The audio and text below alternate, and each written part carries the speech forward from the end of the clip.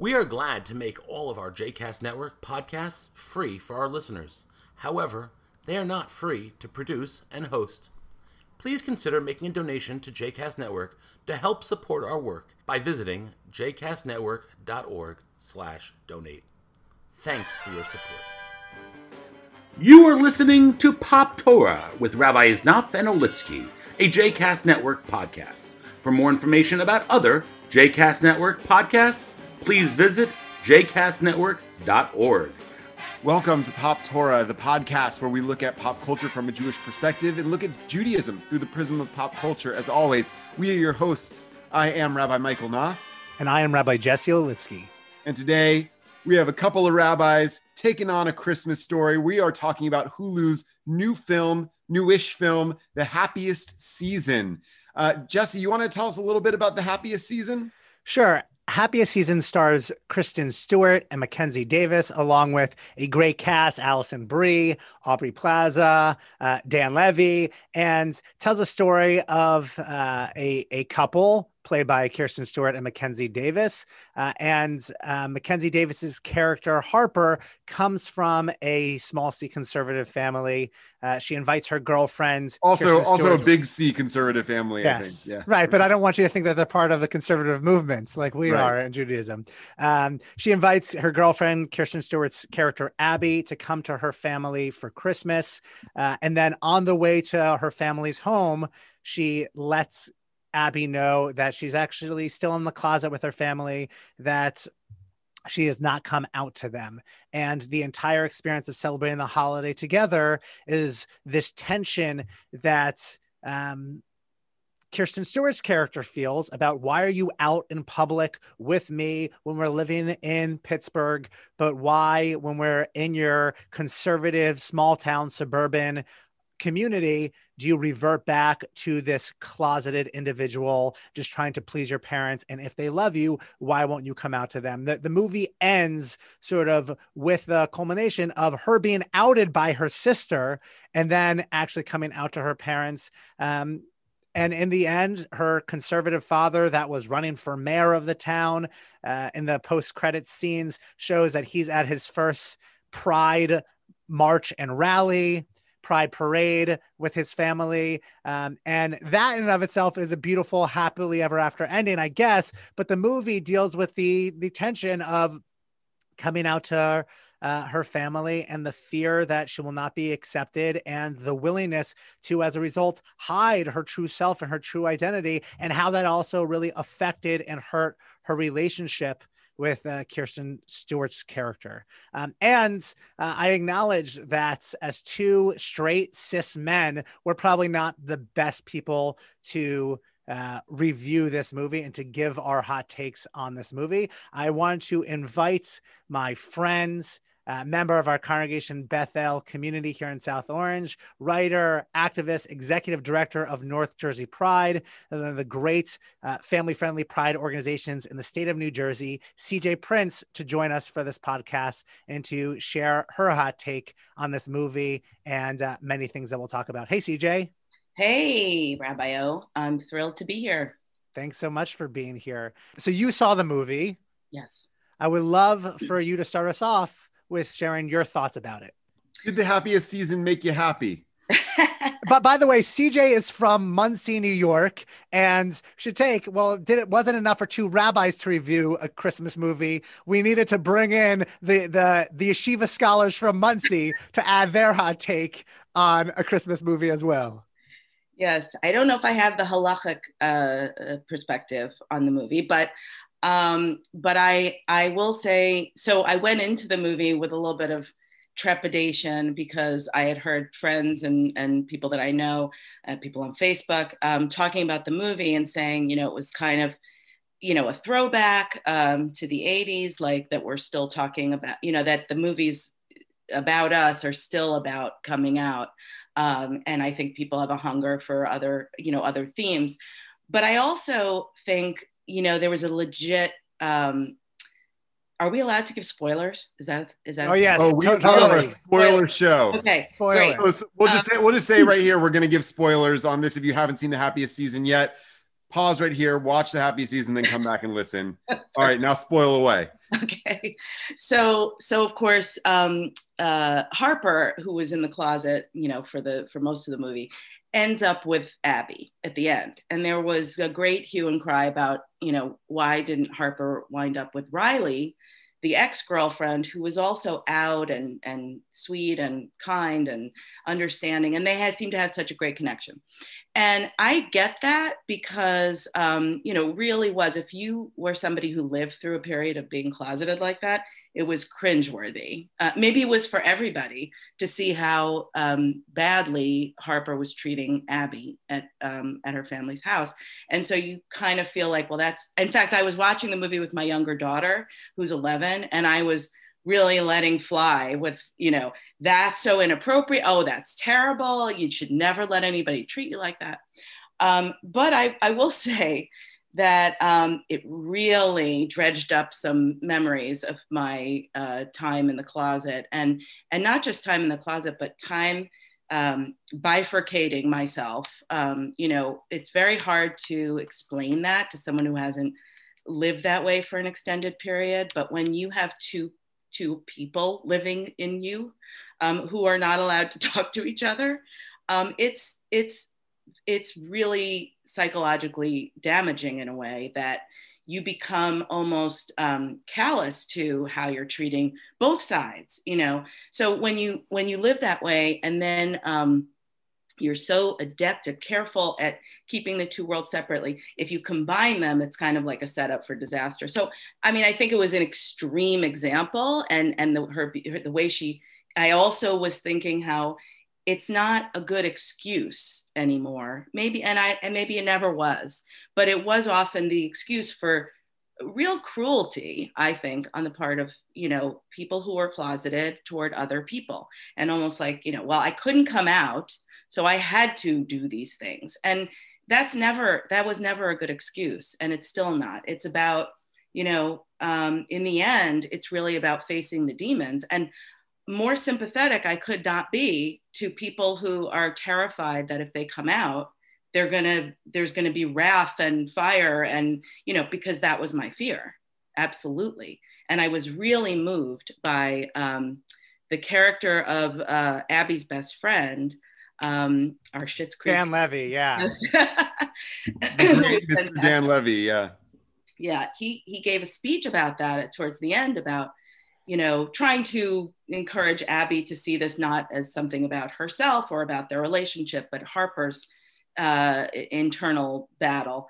And I was moved by it because he was describing the hugeness of the fear, like the enormity of it, just before you say it, and when I was coming out, and stop me if I'm going on, please. But when I was coming out, so I was in the closet I knew for myself when I was around 17, 18, but, and then I slowly started coming out to my friends and the people closest to me outside of my family. But I waited another 8-9 years to come out to my parents because I was absolutely terrified. And people now, ask me after what were you so afraid of? Like, what did you think they were going to do? It's not something you can really put into words. It's almost like the complete rejection of my being, and that's terrifying when you're thinking about like parents, family, people who are supposed to, love and, accept you no matter what. And it took me, and the reason Dan Levy's speech got to me is when I was trying to come out, I did it on a Shabbat. I decided to go home for Shabbos because that would force me to do it, because it's 25 hours we're spending together and we can't do anything else. And it was just going to be my parents and me alone in the house together. And watching the clock tick by, it's, Friday night. Oh, now's not such a good time. Let's wait, Saturday morning. I don't know, let's have lunch.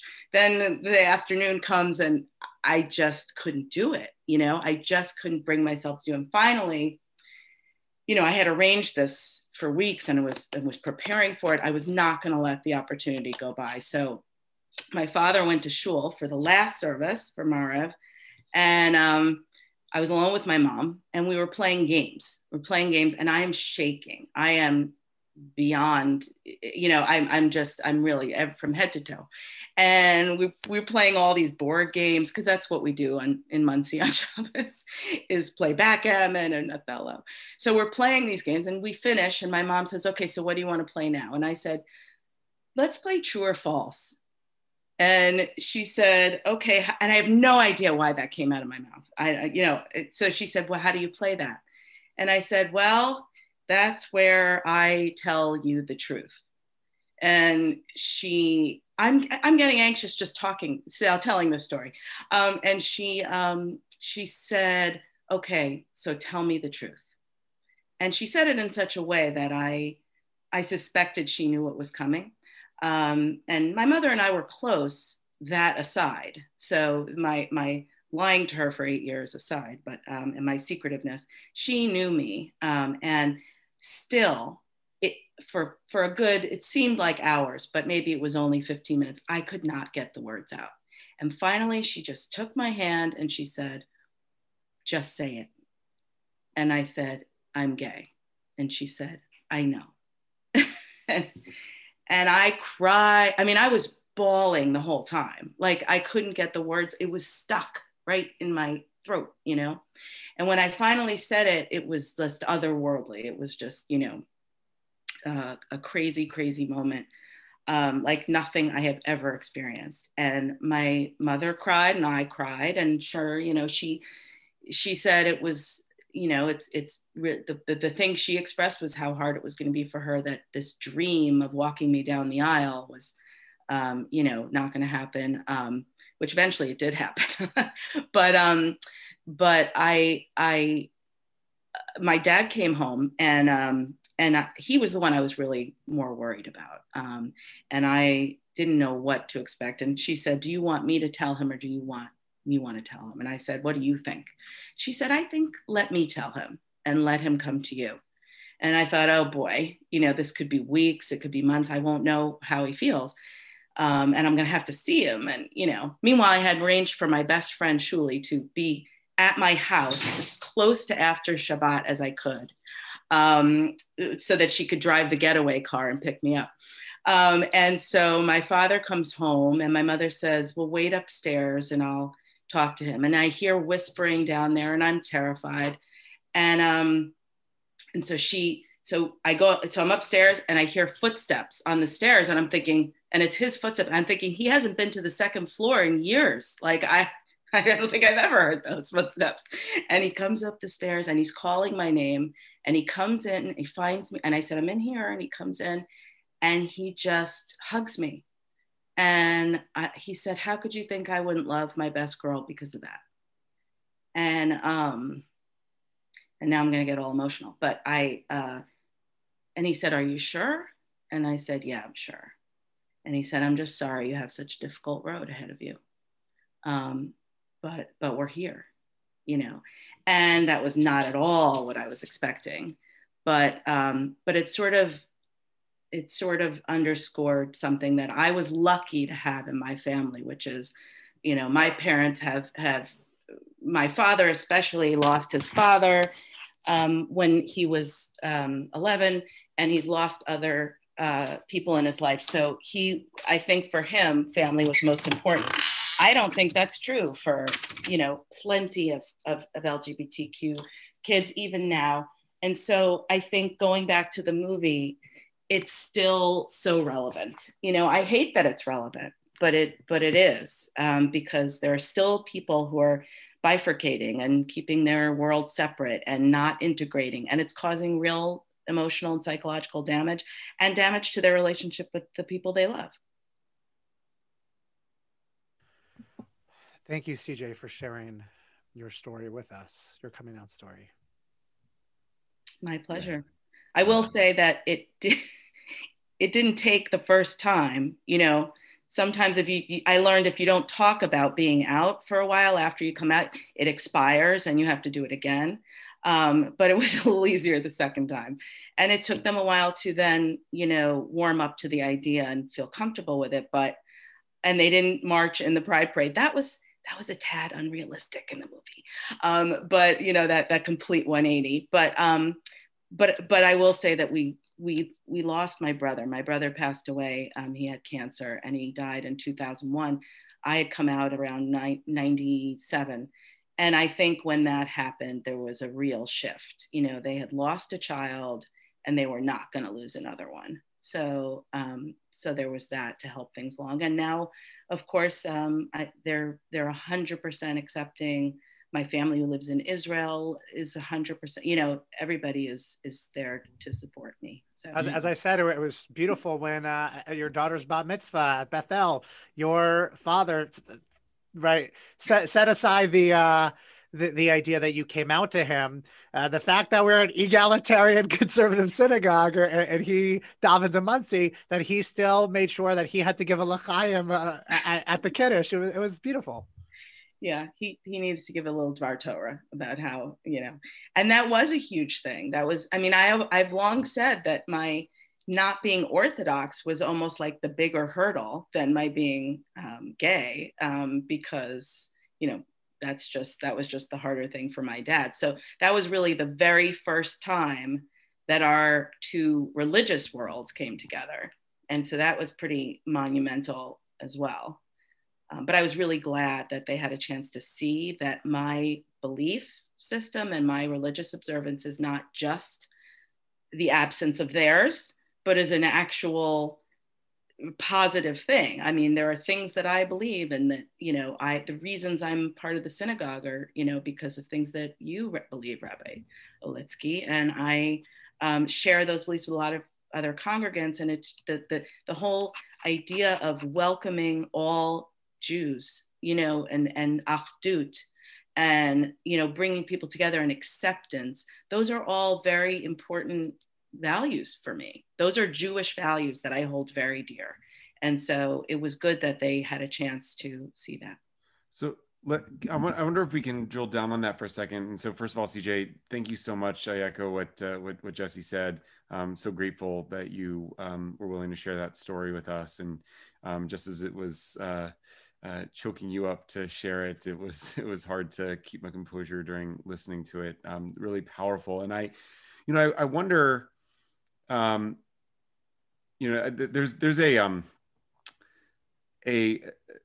a preponderance these days of stories, of pieces of pop culture that are, either directly connected to the experience that you just shared, not just the happiest season, but like particularly Jewish community, right? So I'm reading a book now called Becoming Eve by Abby Stein, I think her last name is, about a Hasidic transgender woman. She spoke at our congregation. Oh, she did. A couple years ago. Yeah. Powerful. So the book is really extraordinary and powerful as well. And so I haven't actually gotten to her, full coming out story in it, but just kind of hearing her early experiences. But even thinking about things like Unorthodox on Netflix, which Jesse and I discussed earlier in the year, and even Shtisel, right? These experiences of, revealing who you are to a community that for whom it's so far outside of their perspective and vantage point. And I wonder, are your parents uniquely enlightened, uniquely loving, or do you think that the pop culture gets it wrong, right? And actually, there's far more people within, traditionally observant communities like your parents that are, maybe surprisingly accepting of who their children are? Well, that's a really good question. And, I can't say anything definitively or, because I know there's so many different stories, but I do sense that there is more acceptance than pop culture makes it out to be. And I think that's partly our fault in the community because like, for example, when I was in Columbia graduate school, I had to do I did my master's thesis on homosexuality in the Orthodox Jewish community.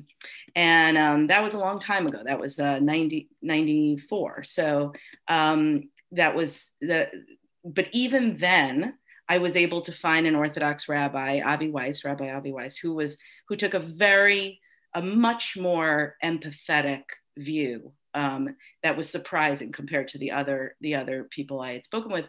And I remember hearing him say, behind closed doors, rabbis are a lot kinder and gentler than they appear to be when they're giving when they're being posek and, saying what the official line is. And I believe that's true still today, where I think that there is more going on behind the scenes. It's unfortunate that they have to keep this line, this public position that we reject, because that's what keeps that fuel alive. And that's what makes kids so terrified.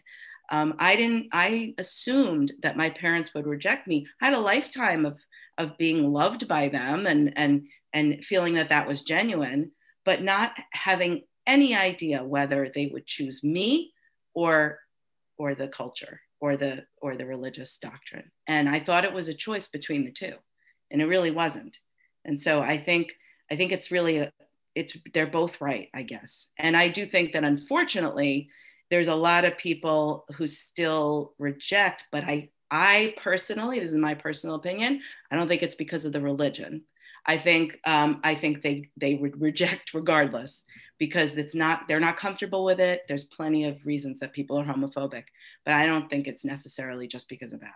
Right. I think that it's worth noting, right, that homophobia, transphobia, endures within conservative Jewish communities, within Reform Jewish communities, and I think that brings me to my question. This is kind of an open question, which is, what can all of us do? I think about this as a parent. So, as parents, what can we do to ensure that our children, I watching The Happiest Season, to your point that you made, made me feel like I can't believe in 2020 it's even a thing anymore that kids need to come out to their parents, that like straight kids don't have to come out to their parents, right? And so, how can we as parents nurture environments in which our children feel embraced and loved for whoever they are, and also how can we build communities where everybody truly feels included and welcome, that there isn't an insider outsider dynamic to begin with. Right. That's a great question, and thank you for asking it. I think that being vocal is the biggest thing. For parents, I think always presenting the option, like, for example, when you grow up and you get married to a man or a woman, blah, blah, blah. In my case, my older daughter, well, she said, I think it's going to be a man. I said, okay, I love you anyway. But no, I mean, it's, they'll make it known because you actually have no influence. And I think, unfortunately, there are still so many well-meaning straight parents who actually think there's a belief in there that if I present it as an option, it's more likely that they'll choose that. And I'm here to say no one ever presented it as an option to me. In fact, it was, absolutely the opposite. And there's no study that suggests that. There's no proof. We just are who we are, and we're just born that way, in my opinion. So suggesting that it's an option, like making it a choice that, you might end up making, and sorry, choice is the wrong word because it's not a choice, but I'm saying we will find out at some point as you become yourself who you are and who you would choose to be with. But letting them know very early on that either one is fine, and if it means having to bring up other celebrities who are and say, oh, isn't it nice that so and so got married to his new husband, or whatever it is, stating that it's okay goes huge distance for kids. And as far as the larger community, I think same thing. Making it visible, using that as an example, raising it, in June, but in other times as well. That it's, whenever you're talking about minorities or or different kinds of people, just making sure to be inclusive. You know, we were watching as a part of our family movie night over the weekend. We were watching The Prom on Netflix, a musical that I'll put it out there. Mike did not want to watch or review because he hates musicals and is not a fan of Meryl Streep. You can add him on Twitter. I think the first thing is a little extreme, and the second thing was really just trying to get a rise out of Jesse. I could not say more positive about Miss Meryl Streep. I think that she is the white Viola Davis. She's extraordinary. Anyway, so we were watching it, and I like to think that in what we say to our children, we are very careful to make sure that they know, CJ saying the exact language that you said. Well, one day when you have a girlfriend or boyfriend, very keeping it open-ended and allowing them permission to embrace their identities once they come to terms with whatever their identities are, and that they'll be lovingly and accepted by us. So this movie, The Prom, talks about an out high school student in middle of America, Indiana, whose prom is canceled because she wants to bring her girlfriend. And our 10-year-olds asked us while we were watching it, will you still love us if one of us is gay? And I was taken aback only because I would have thought that would have been obvious to them, because of all that we stress to them and teach them, right? Our kids have been to every Pride parade and rally and the North Jersey Pride Festival, CJ, that you put on every year. Our youngest had a Pride onesie that she wore as a baby. And they still needed to ask that question and be reassured. And so I sort of wonder, even when we present that we will love you and accept you and embrace you, your full self, there still may be that. Do you think there's still that doubts, right? That fear? Well, absolutely, there are doubts. And I would just say that kudos to you that you created an environment in which your child would vocalize that, would say it out loud, because I guarantee you that any child who suspects they might be, or just is thinking about it as a possibility, they are thinking it. They're just not saying it. They're thinking, will my parents still love me? And I think that goes back to, we're not living in a world where it's okay to be gay. It's okay. It's better. It's more okay than it was, but we still have plenty of politicians who would love to put in place legislation to curb our rights. And we have rampant homophobic language use in schools, in middle school. And I know in my kids' school, and I hear this from friends in as young as, fourth grade, saying the most horrific things about, their slurs, gay, queer slurs. And I mean, it's heartbreaking, but when you're a child and you are witness to that, whether you're the object of it or not, you witness it, you realize, oh, it's a bad thing to be gay. So it doesn't matter how much positivity we try to throw at them. They know that underneath there are people who hate gay people, and otherwise they wouldn't say those things. So I think that goes back to being proactive about telling your kids that it's fine, that it's okay, and not, as you said, you not assuming, right? Because you can't assume, because what they're hearing elsewhere is giving them the sense that this is suboptimal. It would be much better if I was straight. And so that leads them to the thought, well, but will I still be loved? But, can you still love me? Right. Which is so sad. Well, I mean, that goes back to the conversation that you were raising before, CJ, about about the happiest season in the first place. And I think the Prom raises this too. Is Hollywood doing a disservice to our kids by emphasizing these coming out narratives, and perpetuating a sense among among subsequent generations that like this is still a thing, or is it? I mean, is it still a thing? And our kids should be mindful of it. And there is a bit, the sea change is not so much that there shouldn't be coming out stories anymore, but that the coming out stories have happy endings. This one, I'm not sure, because it was such a 180 at the end that it really was almost like counter logical, if that's a word. And I'm personally in the camp that I wish that Kristen Stewart's character ended up with Aubrey Plaza's character in the end. That would have been a satisfying conclusion for me, but I could be in the minority. Part of the issue is that Kristen Stewart isn't a very good actress, but we'll put that aside. Ooh, hot take. Well, I would say that I agree with that. I think that would have shown that there are consequences to not finding your courage to be who you are and to be authentic. I don't think that would have been a bad thing to show that there are consequences to that.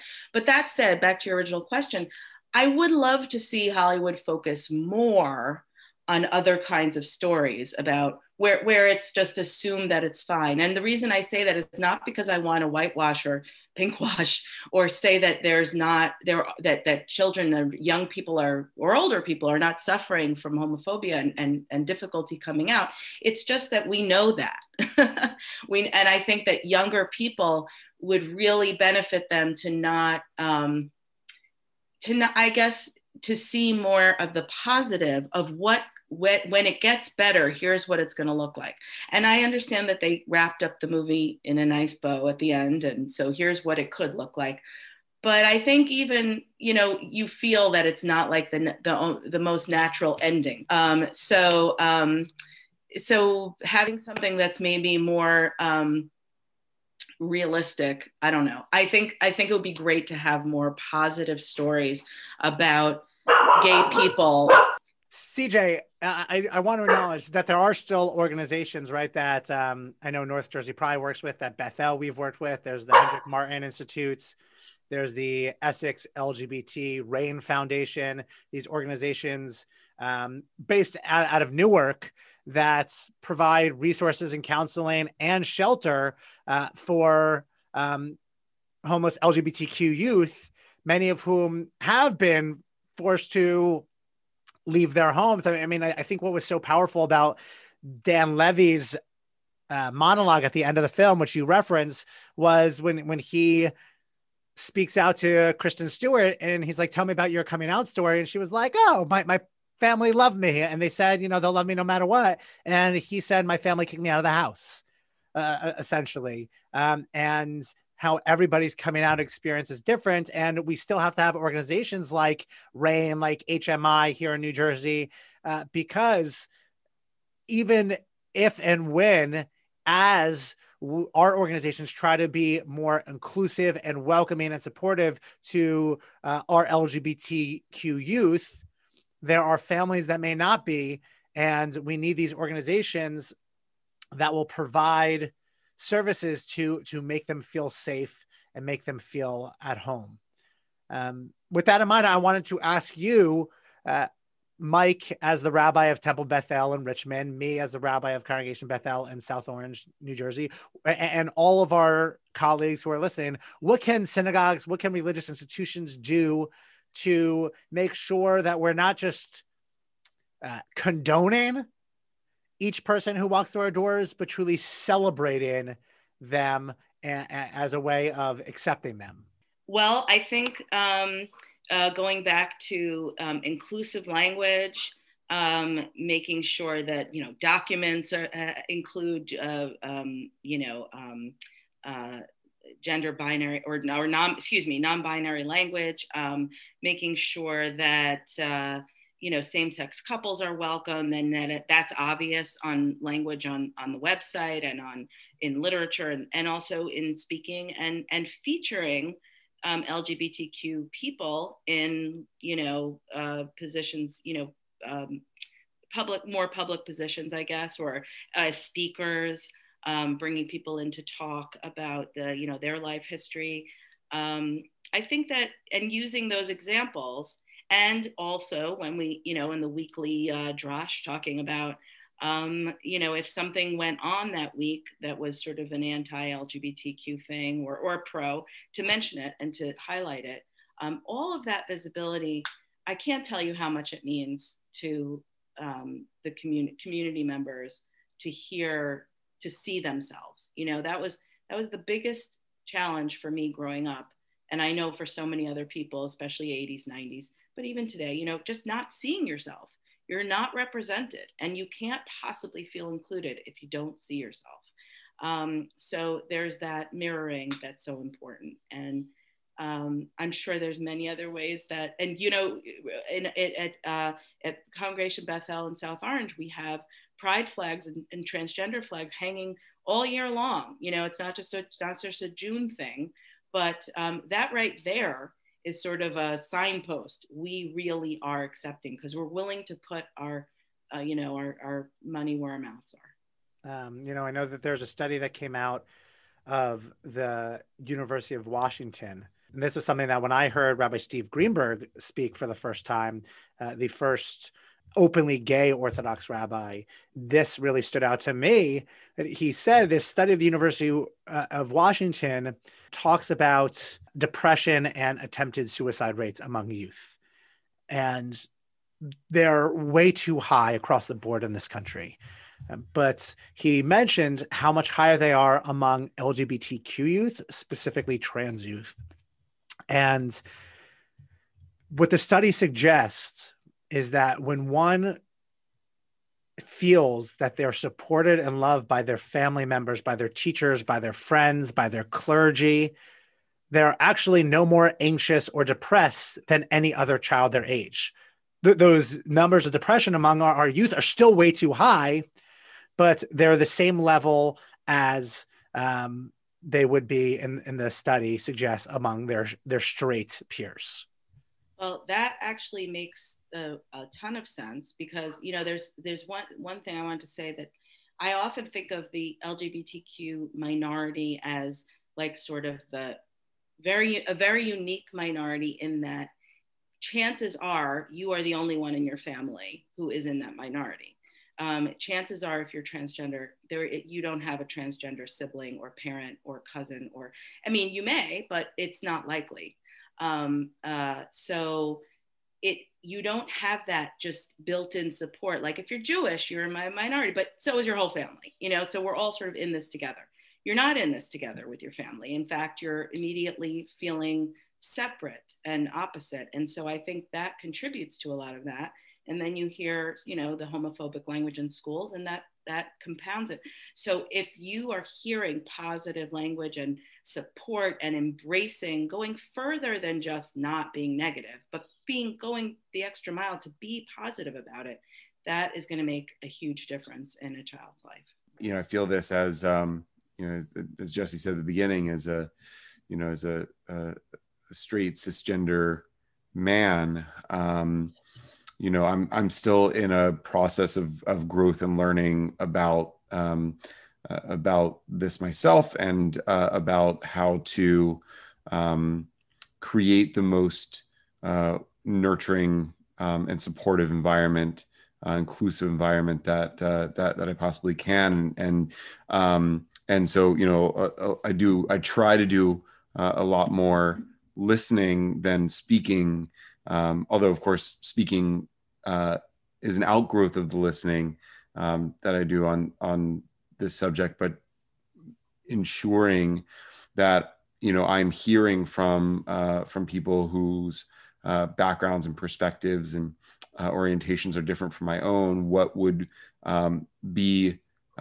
create the most welcoming and inclusive environment for them, right? And so all of the things that you mentioned, it never occurred to me, I think, before, I don't know, certainly before I was in the rabbinate, but earlier in my life, that